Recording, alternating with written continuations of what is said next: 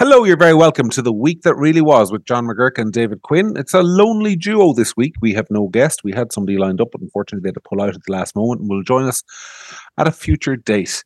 But that doesn't matter because it's been a very busy week. It was the week, for example, that both News Talk and Gript, my publication, revealed that 5,000 people entered this country last year with no documents whatsoever.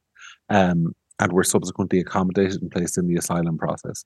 It is the third anniversary of Brexit, and it was the week when the government revealed plans on the St. Bridget's Day bank holiday for the St. Patrick's Day festival, which is going to be, folks, the wokest St. Patrick's Day we've had yet. David, is your head spinning with all the news? Well, it has been an amazingly busy week, all right, and a very varied week. Kind of spinning, and we'll try to unspin it now on this podcast. Yeah. Do you know where your passport is? I do, fortunately, yes. Ready to hand.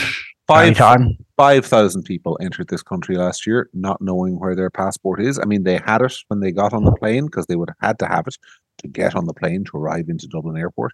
They arrived at Dublin Airport and they had mysteriously mislaid it. And the attitude of the Irish authorities when this happens, and of course it's a legal requirement to have a passport if you're traveling internationally, their attitude is, well, that's terribly unfortunate. In you come, into the asylum process you go. Now, from where I'm sitting, it just strikes me as a bizarre situation that we are effectively rewarding people for breaking the law. And encouraging people to do it. We are saying, I mean, if you are somebody coming from Brazil, say, and you arrive here with your passport and claim asylum, the government knows where you are, where you're from. They might say, you've no case, go home. But if you're arriving from that country and you destroy your passport, well, then you can claim to be from anywhere.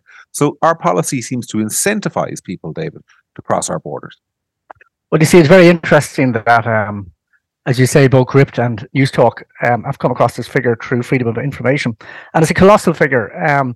It's up to 40% of the people who came here last year claiming asylum. Amazingly, some of these asylum seekers were very open about talking to a News Talk reporter about this. So I'm just quoting here. So the News Talk reporter says to the asylum seeker, if you come to Dublin Airport and say you have no travel documents, what is your motive in doing that? And so the asylum seeker responds, it is to conceal your identity and prevent the Irish state from coming to a quick decision as to whether or not you're entitled to international protection. So I'm quite open about why they're destroying the documents. Because they know that we won't send them back straight away, which is what other countries do. So they know that Ireland is a soft touch. And the word goes out, the French will be tough on you, the Italians will be tough on you, the Danes will be really tough on you, but the Irish won't be. So come along, destroy your passport on the way through, and the Irish will wave you through Dublin Airport. Out onto the pavement. I found it fascinating that Leo Varadkar today was, today is Thursday, by the way, that's when we record. But Leo Varadkar today was saying that, he said two things. First of all, he was denouncing the people protesting about this, telling them in very haughty terms that they should know better than to be protesting, which I don't know. The Taoiseach talking down to protesters like that is as good an advert for populism as I've seen. But secondly, he's now changed his rhetoric a little bit to say that, but of course, when people come into this country and their application is unmerited, they will be swiftly removed. Now, his rhetoric has changed, but I'm not entirely sure, and of course, nobody asked him. This obviously hasn't been the case up to now, because we've had 5,000 people arrive here with no passports. They haven't been removed. They've been admitted to the asylum system. So if he is now saying that if you come here and your application lacks merit, you will be removed, then one of two things must be true. He must either be spoofing today because the law doesn't allow him to do that, or he must have been spoofing for months and months and months when he was saying the law doesn't allow me to do that, because he's made no proposals to change the law. He's introduced no legislation. He hasn't said, I'm going to go to the European Union and address this issue. He just simply said, oh, no, this is going to happen moving forward, with no proposals to do it. So, I mean, I find it very difficult to take him seriously. There is something shifting, though, kind of beneath the surface from a government point of view. Like earlier during the week, there was reports of this paper that's been prepared for the Cabinet to show how other countries are dealing with these issues. And one of the things that this study came back and revealed to the government, I'm trying to get a hold of it, by the way. I've asked the Department of Taoiseach, can you give it to me? So they haven't responded yet. Maybe it's a private document, but why should it be? Why shouldn't we be told how other EU countries are handling the same issue? But one of the things that this document revealed to the government is that other countries have time limits on the amount of accommodation you can expect from the state. And then after a while, the state says, well, okay, there's other people who want to use that accommodation, so you've got plenty of time to find accommodation, or not, as the case may be. Now, there's arguments for or against that policy, but it was interesting to me that apparently most EU countries don't have our unlimited accommodation offer, which is causing so many problems. But the fact that the government is now commissioning documents like that means it is finally slowly beginning to face up that we really have got a problem here, that the electorate are beginning to, it's beginning to dawn on the electorate what's going on, that there are questions they can't suppress anymore. They can't keep shouting at the top of their lungs far right anymore. When you have people like Michael McDowell coming out and saying the things he's saying and pointing out about the 5,000 that are all coming in here illegally, and other countries are much tougher about this kind of thing than we are, because they're all coming in clearly illegally. Well, then the government can stay in the level of denialism or condemnation of anybody with a legitimate question that been trying to get away with to date. And it's interesting as well, it's not just the likes of Gript asking these questions anymore, it's the likes of News Talking, the Pat Kenny show. And when it's the likes of the Pat Kenny show, I said this before on the show, the likes of the Pat Kenny show is getting involved, then the dam is starting to burst. And actually, people like Pat Kenny are doing the country and the government a favour, because if they're beginning to ask the legitimate questions, they're not leaving the bootleggers to be the only ones to ask them, which is to say the far right, to use that term, all right? That is beginning to legitimise legitimate questions, which is really, really important. And if the government is now beginning to look at this and think, well, okay, what are we doing? And are we being taken advantage of? Definitely, there's something shifting. Well, it's remarkable that it's taken them this long. But funny you should say that about there being a shift, because a Fine Gael TD rang me up this week to talk about the Kitty Holland story that some people who follow my Twitter feed, follow Gript, might have seen. And by the way, I'm not going to say anything about that on this podcast. I said everything I want to say about it in a couple of pieces published this week and indeed online. But he was ringing me up to talk about that. But I was talking to him in general about the immigration issue, and he said it's all they're getting on the doors. Well, not all they're getting on the doors, but it's what they're getting on the doors, along with health, housing, and in some areas crime. But immigration has gone to the top of the list. It's the thing people are giving them stick about on the doors now. I mean, I thought it was interesting. I saw a clip. I don't watch RTE ever. I think you watched, David. But I saw a clip of the new RTE show Up Front earlier on this week. When several people who did watch it told me the audience were sounding dangerously far right in some respect. One chap apparently said that the far right had been proven correct, and for this instance of upfrontness, Katie Hannon moved the discussion swiftly along.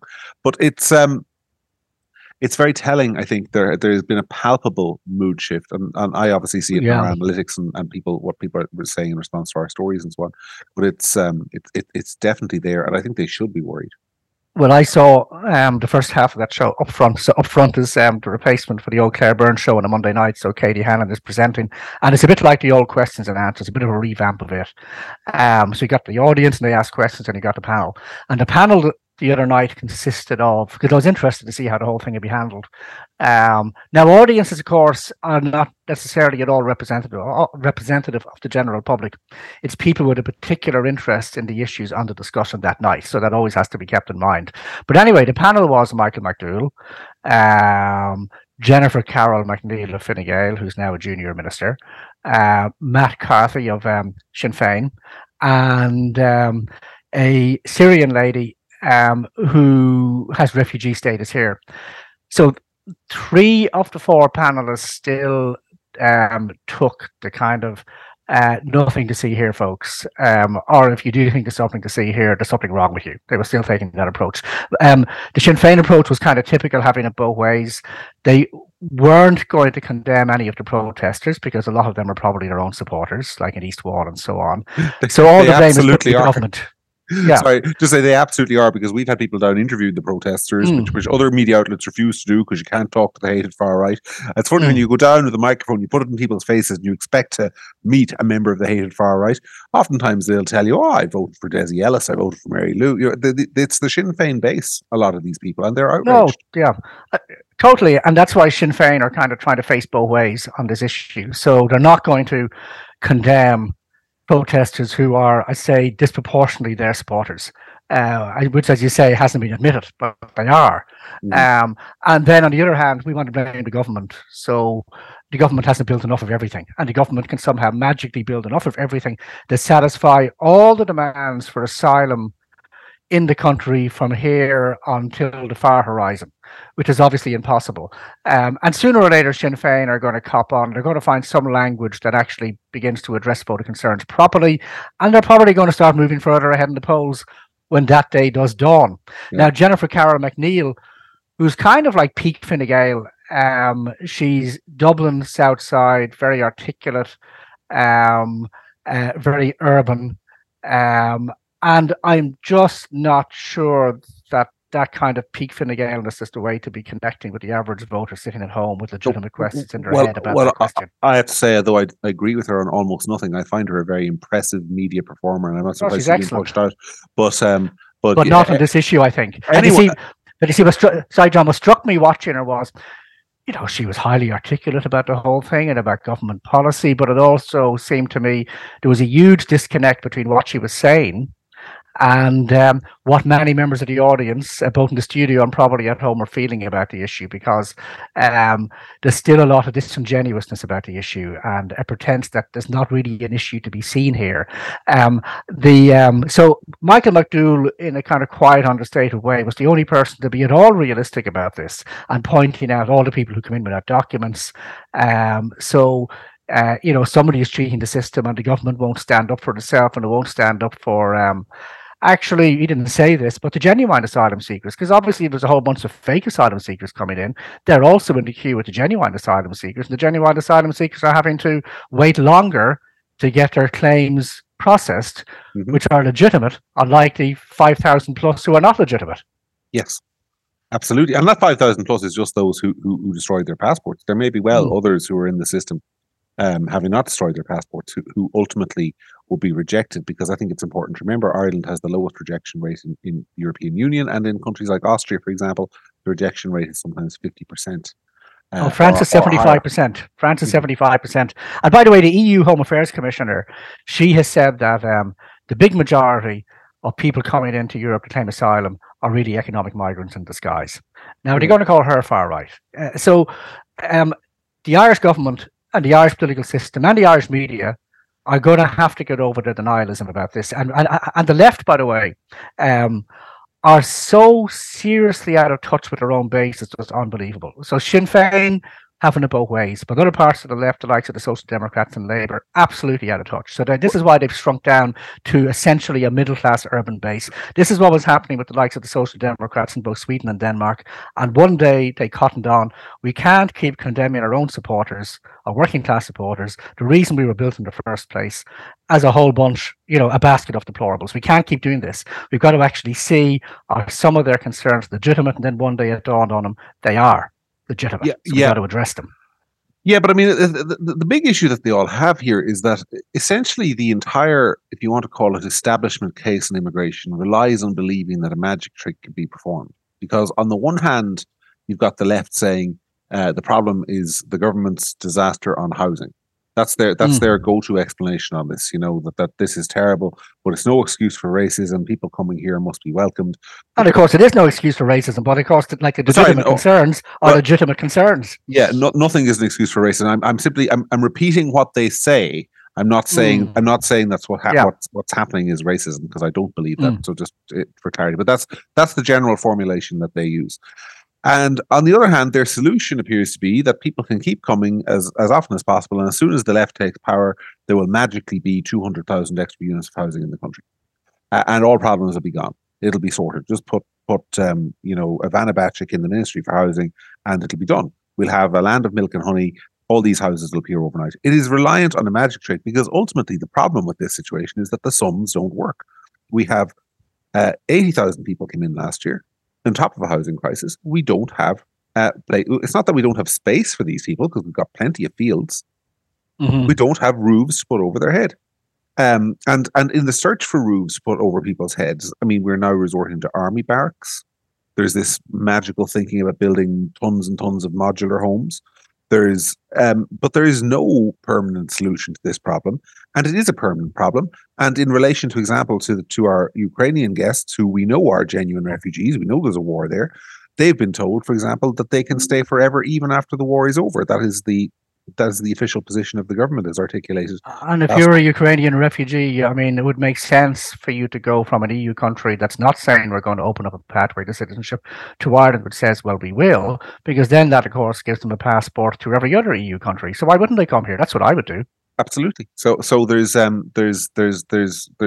huge, enormous problems that just can't be. And the thing is, we're not telling the listeners anything they don't know, because this is basic stuff, and most people can see it. And the only people who can't see it fall into two categories: those running the country and those reporting on the people running the country, by and large. Because the media on this issue, I think, have gone feral. And feral is the only word for it. Now, I said I wasn't going to discuss the Kitty Holland situation, and I'm not.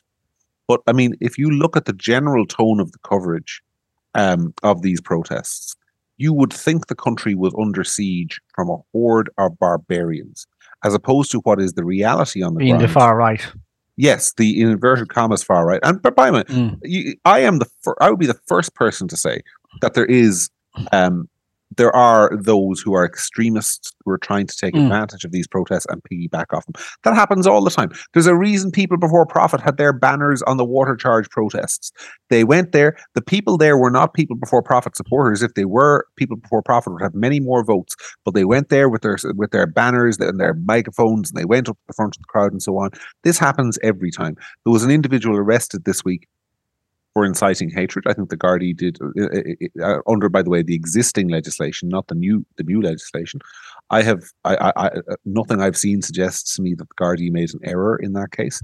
But the focus on these small number of individuals who are, of course, trying to make themselves the stars of the show is being used to detract from the mothers and the kids and the grannies and the ordinary people there who are saying our communities can't bear this. We can't cope with it. Our schools can't cope with it. We had a story in Limerick this week where there are 30 or more kids in that city, which is not far from where I live, who can't actually get a secondary school place because there are too many people in the city for the schools. There are real legitimate issues, and we talked about Alan Hines was on the show last week talking about how some schools struggle to cope with translation of the Catholic Education Partnership. Yep. So I mean, the concerns here are legitimate, obvious, and mathematical. Well, I mean, yeah, sorry, go on. The numbers into the resources do not go. That is the core problem, and in the absence of the ability to increase the resources dramatically, which we don't have, the only thing you can do is reduce the numbers. That is the only way to make that equation work. So, even if we were building 100,000 houses and apartments per year, and you could accommodate everybody coming in at any one time, you'd still be entitled to ask: are these people coming here legally? So even if the accommodation problem was solved, you've still got, well, hang on, you have a whole bunch of people coming here illegally, and that's not right. And you'd still be entitled to ask that question. And the second thing you'd be entitled to ask, okay, you have these big numbers coming in, are they being properly integrated? Or are we creating problems down the line? Again, even if the accommodation problem was solved. But looking at this News Talk piece about the 5,000 coming in here with fake or no documents, so the reporter speaks to one of the asylum seekers, and the asylum seeker says, after Corona, everything has changed, you know? When Corona gone, this is the way he's putting it, the people start hearing about Ireland, that is the asylum seekers, that in Ireland they give people the asylum, the papers, and they give them the work permit. Everybody coming to Ireland. That is the problem. And then the reporter asks, are people coming here because they know they will get their papers more easily? The asylum seeker says, this is the reason. This is the only reason. Trust me. Okay? So we're a soft touch, and they know we're a soft touch. And again, if you were an asylum seeker and you're really an economic migrant in disguise or a genuine asylum seeker, you are going to come to the country that makes it easiest. And the only thing stopping an awful lot more coming is we're on the edge of Europe. Another thing which should be mentioned here before we move on, because we should move on, but I just want to mention it because, when he says people became aware of Ireland having this position, it should not be forgotten that last year Roderick O'Gorman, the Minister for Housing and Children and 100 other things that he doesn't really do much on, sent out tweets in, I think, certainly over 20 different languages, advertising to people overseas that if they came to Ireland as asylum seekers, they would be guaranteed own door accommodation within 3 months. That was, to my mind, I don't know how it is not an immense scandal, because it is an invitation to fraud. You are telling people to come here to seek asylum because conditions are better here than they are elsewhere. It's a complete breach of the spirit of all our European obligations as well, because you're essentially saying we're better than all our European colleagues, come to us instead. And then they're saying, Ireland has been uniquely hit. Roderick O'Gorman, in my honest opinion, should be fired from cabinet for that and that alone, let alone any of his further issues or scandals. But anyway, that's just so just before we finish the item, like there's another. So there was this immigration lawyer giving an explanation as to why they arrive without documents. So what he's saying is, an asylum seeker and a trafficker, or maybe a few asylum seekers and the trafficker, get on the plane to Ireland. So they've got on, or say France, and they have the documents, and they could be fake documents, but they're good enough to persuade the French authorities to let the person on the plane, or the group on the plane. And then on the plane, the trafficker will say, "Okay, give me back those documents because they're good and I'm going to use them again." All right, and then they get off the plane in Ireland. And again, if you're the person who's been trafficked, you think, great, and you and I would do that. But then they get here, and of course, they're waved on through. And so the traffickers themselves are saying, Ireland is the place to go to, not these other countries like Denmark, because they're not such a soft touch. So from a trafficker and an asylum seeker point of view, what they're doing is completely rational. The irrationality is at this end because we're not honest about it. So we become dishonest and irrational in the way that the authorities address the issue. Yes, it's look. There's nothing more to be said on this. I think we battered it to death, but we'll probably be talking about it again next week because it is one of the most extraordinary stories of my lifetime. The government's reaction to this issue. Anyway, it was St. Bridget's Day yesterday, David. I read in the Irish Times this morning that St. Bridget's Day is that the festival over the weekend will be a celebration not of St. Bridget, but of an entirely separate entity, the pagan pre-Christian Irish goddess Breed. There seems to have been a little bit of confusion over who the feast day actually represents. And in this week of St. Bridget's Day, which is a full 6 weeks before the thing is due to happen, we also had the launch of the St. Patrick's Day Festival, which was one of the most extraordinary photographs I've ever seen. If viewers didn't see it, I have a piece on Gript, but you'll also find it, just search Twitter for St. Patrick's Day, you'll probably find it, where you had the minister, another Green minister. It's amazing how often these things surround Green ministers, standing there in the middle of a group of people that included 2 drag queens, various people dressed in the national colours of what appear to me to be Colombia, and a whole range of other people wearing devil horns and various costumes. And the fact that the minister was wearing green was about the only thing recognizably Irish in it. And what surprised me about it, because I'm so bored of this crap now that I basically rolled my eyes, but I was surprised that there was a big online reaction to it. And not only online, I heard a lot of people talk about it in the real world, that this was really grating on people, that there was basically no Irishness in the St. Patrick's Day launch, that it was a festival of something entirely different. What do you make of it? Are you like me? Do you just roll your eyes at this stage? Or are you battered down by it? Or I mean, yeah, I saw the photograph as well. And so what's kind of happened is we decided essentially a diversity, inclusion and equality committee, DIE, has taken charge of the St. Patrick's Day parade, like they're taking charge of basically everything. And their overriding goal is to make everything, quote unquote, multicultural and diverse. All right. So you have something like St. Patrick's Day, And that used to be about Christianity and Irishness. And so they've erased the Christianity, so far as I can see, completely. St. Patrick has been reduced to a Santa Claus type of figure. All right, so there's the guy there, and he's in his green, and he's got a bishop's hat on, and he's got his crozier, but he's kind of a figure of fun and, to a certain extent, mockery. Probably worse than Santa Claus, of course, is Saint Nicholas. So that's what Christianity has been reduced, and you couldn't really call it Christianity at all. So it's been basically erased. It's been cancelled. It's kind of cancelled culture, right? And it's been on for quite some time when it comes to the St. Patrick's Day parade. But then the second thing is we're beginning to cancel the Irishness of it, which is kind of an extraordinary thing. So all around the world, they celebrate St. Patrick's Day, and they don't make it look like Mardi Gras, right? Because Mardi Gras is Mardi Gras. So why would you make St. Patrick's Day look like Mardi Gras? Such a weird thing to do. Like if you went out to Rio de Janeiro and you're attending Mardi Gras, you don't want it to look like St. Patrick's Day. That'd be just a weird thing to do. You want it to be full-on Brazilian. Okay, and to be a Brazilian festival and a Brazilian celebration, because that's why you paid the money to go. And if you turn up in New York and you're on Fifth Avenue and the parade is going by, you don't want it to look like Columbus Day, all right, or somebody else's national day. You want it to look like Ireland's national day. But you come to Ireland and it doesn't look like Ireland's National Day at all. I mean, there's bits and pieces in there, so you're still going to have traditional Irish music and what have you, and people wearing green.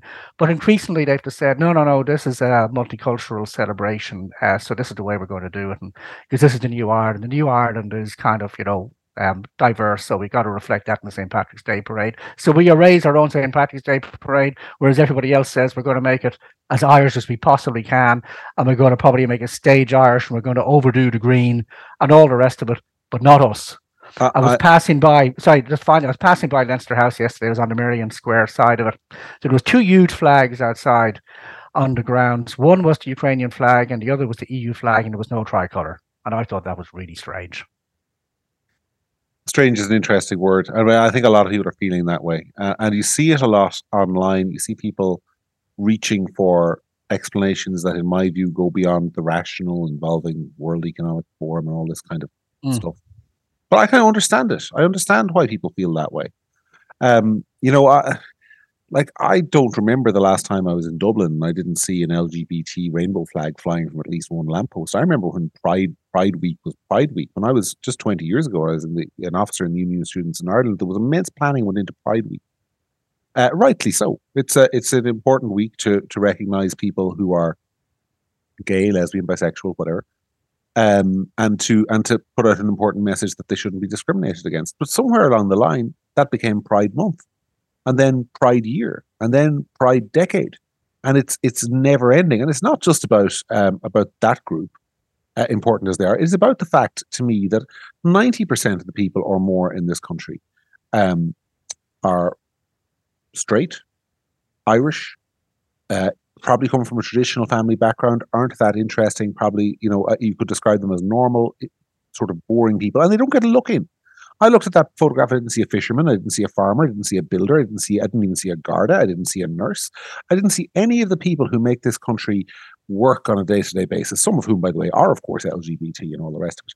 But it's just that this constant elevation of a very small minority of people. We decided at some point we were going to celebrate minorities, and then we decided we were going to celebrate nothing except minorities. And I understand why people are upset by it. I completely understand that. You see, multiculturalism at a certain point becomes anything but your own culturalism. So Christmas every year, there's a bit of a debate about whether Christmas has been cancelled, and you say happy holidays and what have you instead, and you don't see cribs anymore. And then there was the whole thing about the crib outside the Mansion House and the live animal crib, and it was shifted off to Stephen's Green. So there's a fuss about that, and so is the whole cancelled Christmas thing exaggerated, and it probably is a little bit. But you see, what they're kind of doing, with Christmas, though, it's a bit like what they're doing with St. Patrick's Day. They are reducing the essential element of it so much that it simply becomes a supporting role on the day itself. And it's the same as the debate about the display of Christian symbols in schools. So you can have your Christian symbol on the wall, but you got to put up every other symbol as well. And so the cross or the crucifix or whatever gets kind of lost amidst all the other symbols. And then you begin to think, well, okay, we're a post-Christian country, but are we, to some extent, but are we even allowed to be a Christian heritage country? And some years back, there was a case in Italy. A lady from Finland called Mrs. Lautzi took a case against Italy because in state classes, now not church-run schools, in state-run schools, the crucifix appears on the wall. And she said that discriminates against my child because I'm an atheist and I'm raising my child the same way. So my child has to go in and be indoctrinated by this cross every day. And she took her case to the European Court of Human Rights, and the European Court of Human Rights initially found in her favour. And there was uproar around Europe. And countries as varied as Greece and Norway said, hang on, this is going too far. So they appealed it. And in the end, anyway, the European Court of Human Rights said, no, the cross can remain on the wall because it's simply a symbol of Italian heritage and it is not indoctrinating anybody. But we in Ireland have decided putting a cross on the wall, if you don't have all the other symbols of all the other children on the wall as well, you are indoctrinating them. So you've got to kind of pretend you're not a Christian heritage country. And in Italy, even the left was up in arms because they said you're trying to erase our culture. So there's a pushback in some of these countries against this kind of excessiveness and a kind of diversity to the point where you've got to deny who you actually are and deny your own history. And I think if I was going to India and I was going to live in India, there's absolutely no way I'd want them to hide the fact that they're a Hindu heritage and still a Hindu country.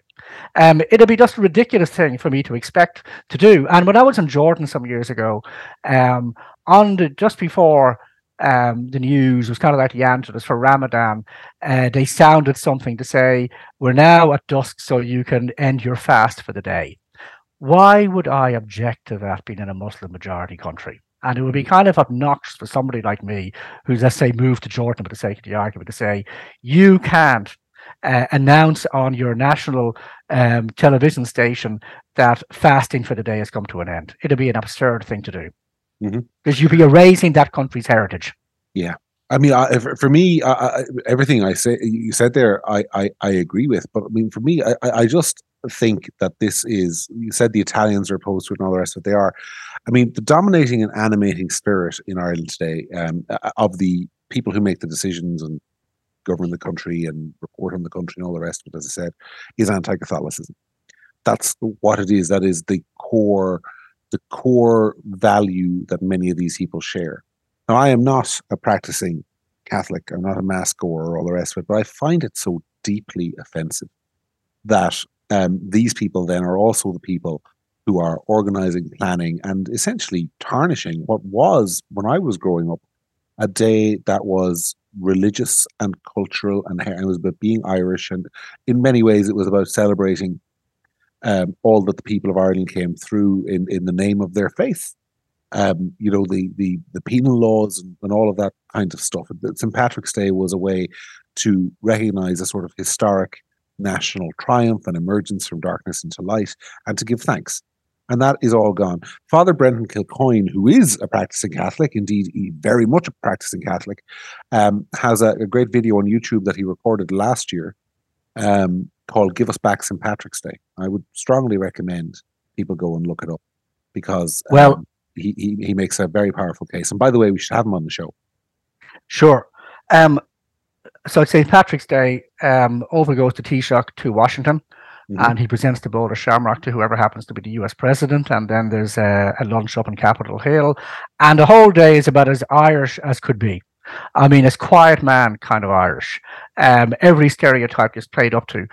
So the Americans, and that's obviously a very multi-ethnic melting pot country, they think part of the kind of melting pot over there is, okay, the Italians, you have your national day here, and you Irish have your national day, and all kinds of other groups here have their national day, and we want it to be stereotypical. And we don't want the Irish to come over here and don't give a bowl of shamrock anymore. I don't know what they would give instead. That is the symbol of multiculturalism. They don't want to do that. They want it to be green, shamrocks, St. Patrick's, as Irish as could be. That's what they want. And in the end, we won't even become recognizable to tourists anymore, or to ourselves if we continue to do this, because it is a denial of our own identity. And so with St. Bridget, we're going to turn her into a pagan goddess, and we're going to turn St. Patrick into this figure of fun like Santa Claus, and it's a really strange thing to be doing. And as you say, a lot of it is simply motivated by anti-Catholicism. Well, the St. Bridget stuff in particular, I think, is this idea that, you know, we're actually celebrating a pagan goddess. That is, to me, it's a form of bullying. It is essentially a statement to the number the people who are sort of still devout and faithful in this country, who are dwindling in number and tend to be old and tend not to have access like you or I do to the airwaves, and tend to be, you know, they're people who listen to their local radio station and read the local newspapers and go to mass on a Sunday and live ordinary, normal lives. This is a group of people in Dublin essentially saying, we're going to take your saint and we're going to turn her into a pagan goddess who was a lesbian and committed and practiced abortions and all of these things, and there ain't a damn bloody thing you can do about it.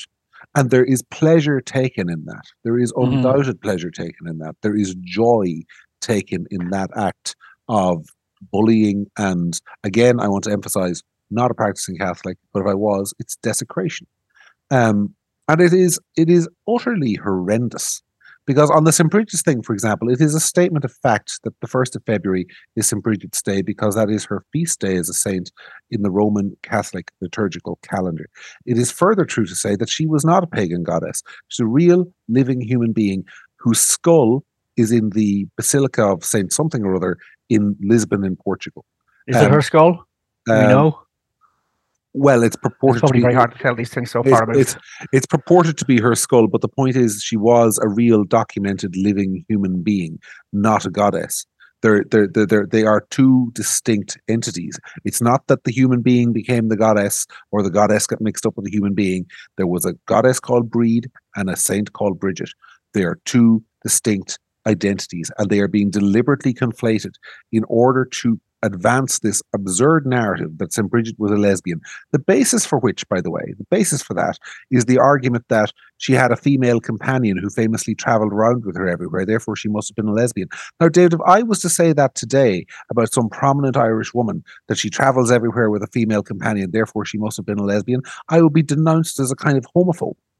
But it's okay to say it about a saint years ago. The evidence advanced for the idea that she was an abortionist is a single text dated to hundreds of years after Bridget would have died, in which a tale is told where she laid her hands on the stomach of a woman who was pregnant after rape, and the pregnancy disappeared.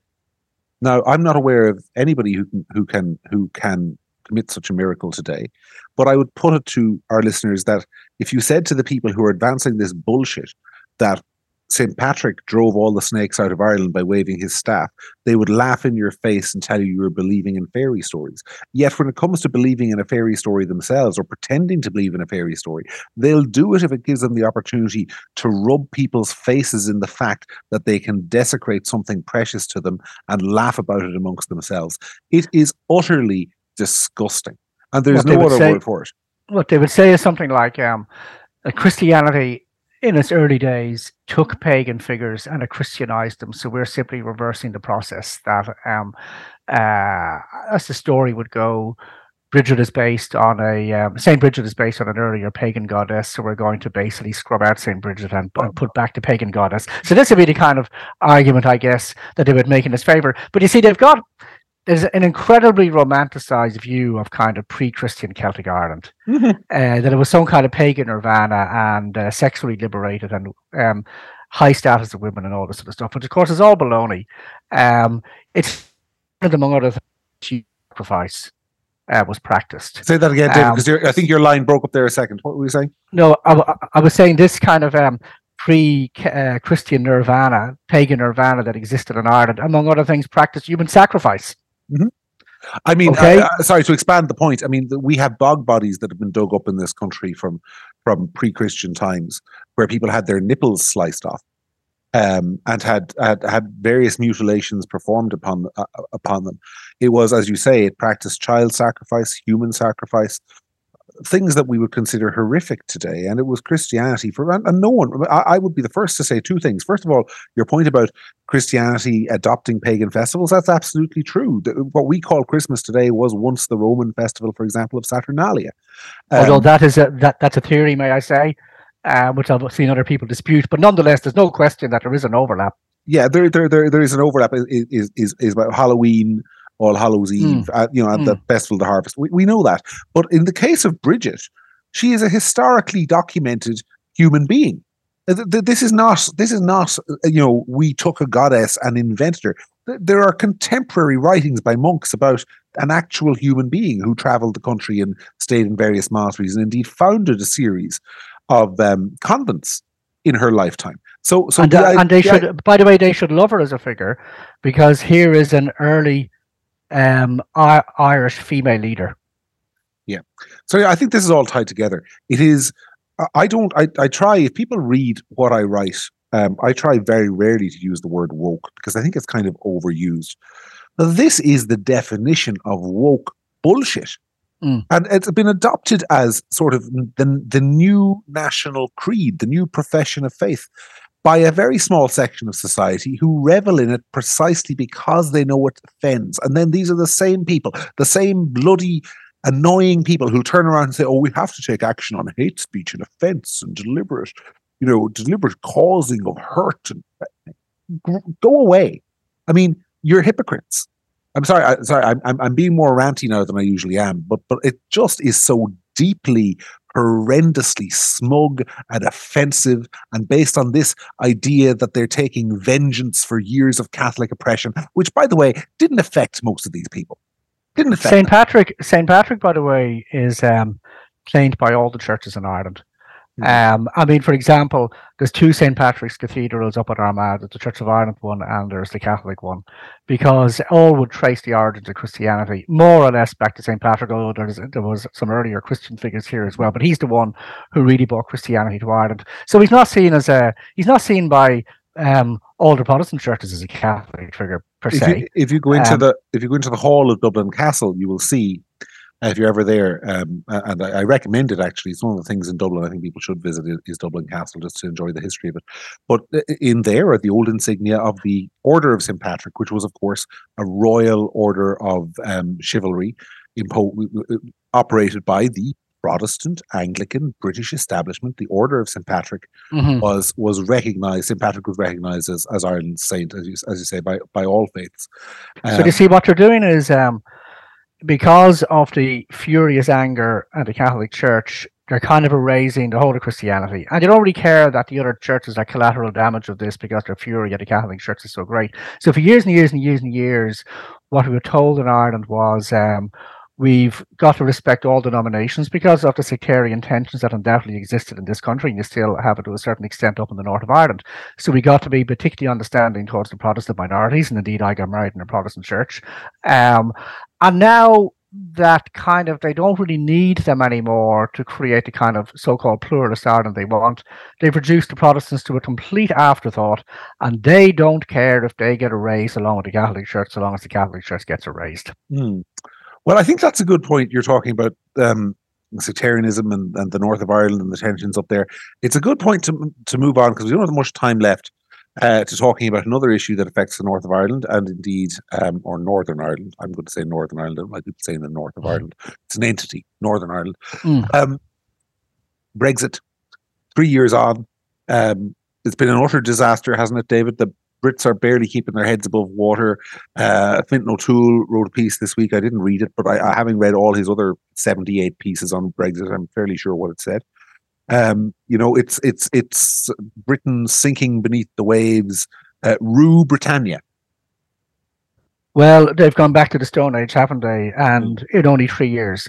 So that what they're kind of latching onto, because they came out as the third anniversary of the actual execution, if I can put it that way, of Brexit took place, was a new IMF growth forecast for various countries, and they're forecasting the British economy to shrink by something like 1.6% this year, and it'll be the biggest shrinkage of any of the major economies. Russia apparently is going to grow by something like 0.3% this year, amazingly. And so the British economy by 1.6% or something. And it's all to do with Brexit.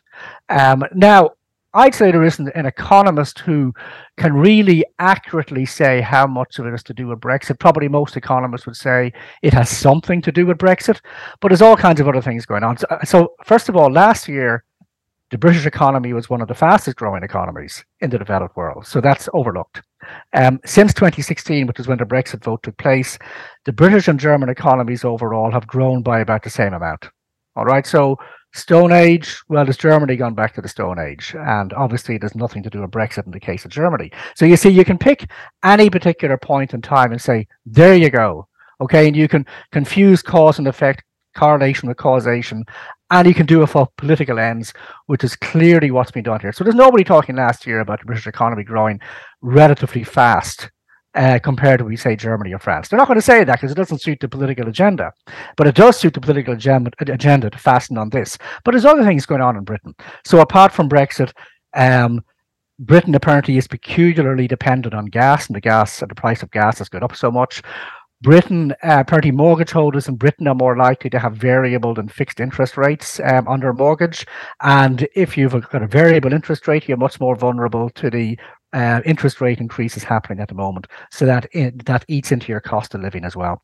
So all these kind of things are going on. When the IMF was talking about its forecast for growth this year, it didn't just, in fact, it didn't mention Brexit, as far as I can make out, but it did mention the price of gas, and it did mention the variable versus the fixed interest rates. But our media decide, and our political class decide, it's all to do with Brexit, and Britain has gone back to the Stone Age, and it's just crap. Well, you're starting to meet like me now in St. Bridget, I have to say. But I would agree with you in this respect. I am a Euro. I don't know if Eurosceptic is the right word. When you use Eurosceptic, Eurocritic. Yeah, Eurocritic. I'm not, because I genuinely believe Brexit was an economic mistake, and note the word economic. In that I don't think if you sever yourself from a free trade area, you are likely to suffer some economic consequences. Now, the scale of those, who knows what they are, who knows what they will be in the future. An awful lot of these losses are theoretical, by the way. You get economists who say, well, if Britain was still in the European Union, we project its growth would have been 3%, but its growth is only 2%. Therefore, we say Britain has lost $1 trillion, whatever. That's how it's done. And then it's reported basically as news, even though it's just somebody drawing lines on a graph and extrapolating. But what I will say is I find since Brexit happened, so much of the commentary on it is inherently intellectually dishonest, because these people do not care about the British economy, particularly on the outside. And those in Britain who are the most adamant remainers tend to be the wealthiest, most culturally elite people who aren't particularly affected by a percentage of economic growth one way or the other. And by the way, openly despise the people who are. You know, the moron working classes who vote for Brexit. Ha ha ha, you're suffering now. Economic growth is 2% lower than we say it would have been. You know, this is about essentially this idea that Brexit was an act of cultural vandalism, that Britain cut itself off from the enlightened continent.